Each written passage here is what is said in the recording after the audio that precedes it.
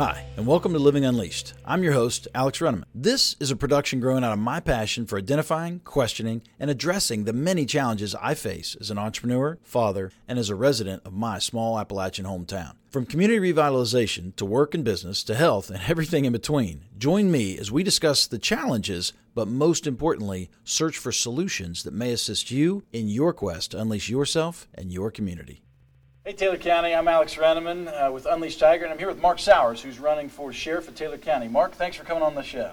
Thank you for inviting us. Absolutely. Hey, I just want to kind of start out really quickly saying, what does the sheriff do? The sheriff is the chief law enforcement officer of the county. The sheriff is responsible for the health, welfare, and safety of all the citizens of the county, and also in charge of the tax collection office. Yeah. Why do you want to be sheriff? I have a lot of knowledge, training, experience. I have 34 years. I was chief of police. When I came down here to Taylor County, the sheriff's position is opened up for election this term, and I decided I was going to run so I could serve the community in which I reside in. Makes sense. Share with us a role or a challenge or an experience in your life that you feel has, at least in part, prepared you for this office. Well, I was with my department 30 years. I started out as a patrolman.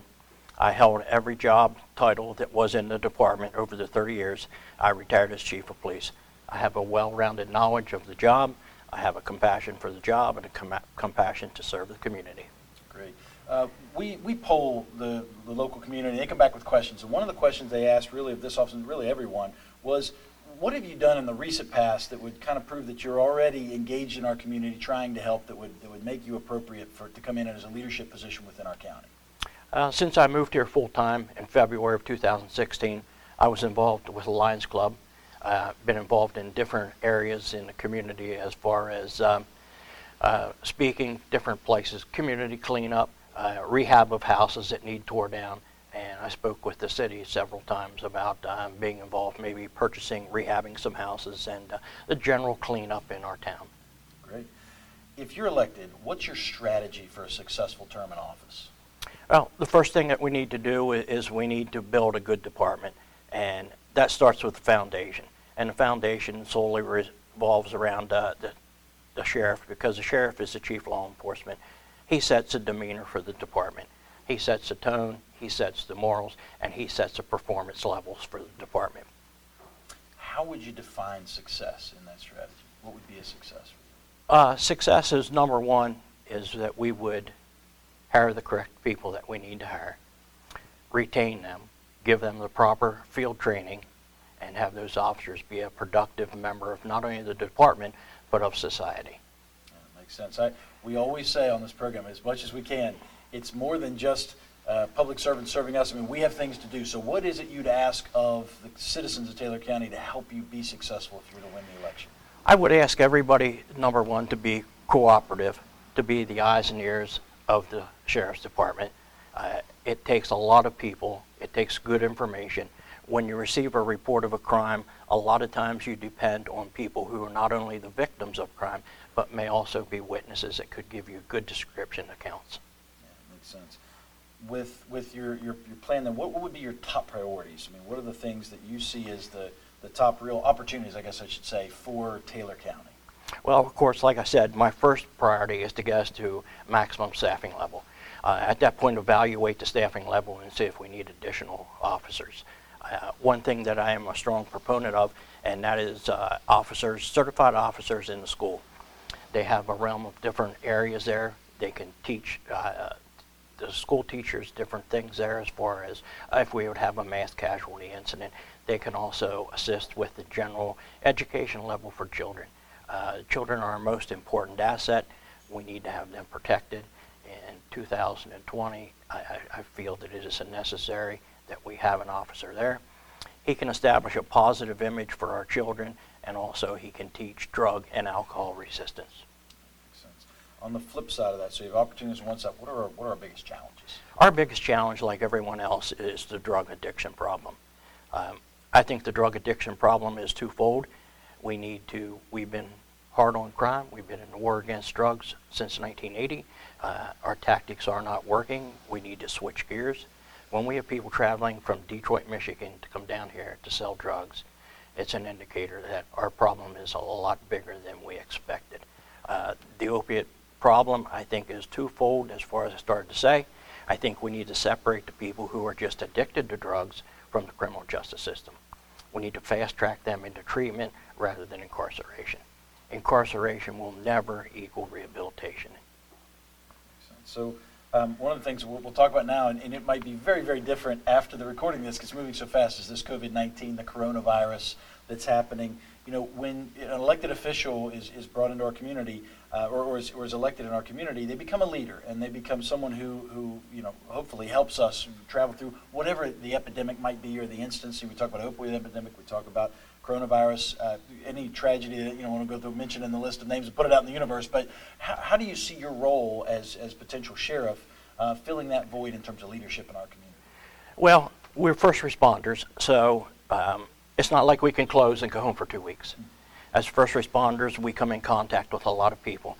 So our officers have to be trained. We have to work with our fire companies. We have to work for our EMT providers. And we all have to practice good hygiene because, like I said, it's a flu. We have to go back to the basics. And anytime you have an epidemic like that, you've got to think outside the box. So we have to be careful. Number one, if we have a person who is tested positive or who we appear to be tested positive, we need to isolate that person. We need to have good procedures, and we can't be reactionary. We've got to be proactive. And I think as of recording, there hasn't been anybody in West Virginia tested positive yet. We're here, but as of airing, it may already be here and probably will be. And it won't be the last thing, right? There'll be something else beyond this. So, there will be. You know, in relation to, earlier you mentioned about schools and things, and I mentioned to you that we polled the community for questions, and I've got a few of those up here, including the candidates themselves, of what they'd like to be asked. And right off the bat, just looking at the sheriff's office specifically, you know, we talked about that being a prominent leader in our community. So how would you describe your leadership style? My leadership is one where I lead by example. I have a system set up where I have everyone that is under my command in the department. I need them to feel and understand that they are a vital and important part of the wheel. It's a wheel and spokes and a cog. Everybody has a vital part. We can't operate without that person. We need them to be specialized training in an area hopefully that they're interested in. They will perform at a different level if it's an area where they actually have compassion. I lead by example, like I said. I am a hands-on guy. I will be on the street. I will be assisting the officers. And I have a training level that I think is over the top, and I have understood the importance of training, and guys need training. Another headline issue that's out there that never goes away, unfortunately, we've been very fortunate here locally to not have as much challenge, but around the gun issue, whether it's shootings at events, churches, schools, those kind of things. What are you willing, or what are you thinking about from a proactive action to be able to take as the sheriff to help either prevent or be there as a ready response? Well, first of all, we need people who are certified, who are trained in that area of expertise. We can't have people in there who have a little bit of knowledge. We need someone who's gone through a certified training program and is going to give good, solid instruction to all involved, whether it be the officers or the schools or the people in a medical facility or something like that. And that person then can relay these things to people, because the average person does not know how to react in an emergency situation. And if you train, you've got to train realistic, and you've got to have good training. Good training provides good results in a case where you may need that. I think most people would agree with that. But how do you do that, Mark? How do you find those people? How do you train them? What's that look like? Well, there's a lot of training available. In today's world, with the internet, there's a lot of webinars. There's a lot of internet training. Once you get that, they have the basics. Then they go to specialized training. Specialized training is sometimes expensive. It's not local. Most of that you have to travel for. You have expenses, but you have to plan for that. And you have to evaluate the person who's doing your training. When you look at different training seminars, they usually have comments. And if the training excels, there's a lot of people. If there's deficiencies, there's people who usually come out and say, I like the training, however, I think they could have spent more time on this, or we could have worked towards other things. I think it's a big thing to evaluate, number one, the officer that you're sending, evaluate the training he's going to receive, and then you've got to implement the training that he has received. Yeah, makes sense. So those are the skills for those folks. What do you feel are the most important skills for a sheriff?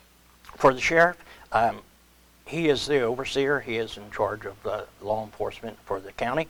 He needs to select good people. He needs to set the parameters for the department, and he needs to set the bar at which level the department functions. He needs to have the people skills. He needs to set the tone for the department, and above all, he needs to be the example that they're going to follow. Makes sense. We talked about, reacting. Certainly you're going to have to react to events, but then from a leadership perspective, there's a proactive response to that. And so how do you stay ahead? How do you, part of being a leader is kind of sensing when a trend's coming and, coming to our community. So how do you keep ahead so that you're able to have some insight on what's coming our way? Well, you need a good reporting system, number one, and that's the basis for everything. You need to collect data. Our culture now is data-driven, and you respond due to data. You have areas that you indicate that are proactive areas where you need to spend time, and also that you have reactive areas which you have past events that occurred there. You need to constantly be researching. You need to find out what the latest trends are, because trends change very quickly. And if you don't have a good reporting system and you cannot review that data, it makes it hard to be proactive rather than reactive. And once you have that data, you can do statistical analysis, and that statistical analysis will do a lot of things. It'll tell you staffing levels that you need. It'll tell you days of the week that you have problems. It'll tell you hours of the day that need coverage. And you constantly have to be moving those people and to fulfill the needs that you have. Yeah, makes sense. So I know you're not the sheriff now. You're running for the sheriff. But from what your perspective is on the office, what do you think its biggest needs are? I mean, you mentioned training. Maybe you've already answered it. But what are its needs that the community needs to be putting a priority on to provide to the sheriff's office? Right now, I would say the most important current thing is we need to get the staffing level up to an acceptable level. Right now, we're below that. And once again, I will emphasize what you need to do is you need to do research and you need to keep up with the trends. When you hire people in the millennial age, they're a different breed than when I was hired. There's a different way. You have to be able to communicate with these people. They're a technology age, and technology has run wild in our world, so to speak. And there are so many opportunities for technology. So when you get these people who are younger people, you've got to have things that appeal to them. And one of the things I think is the technology.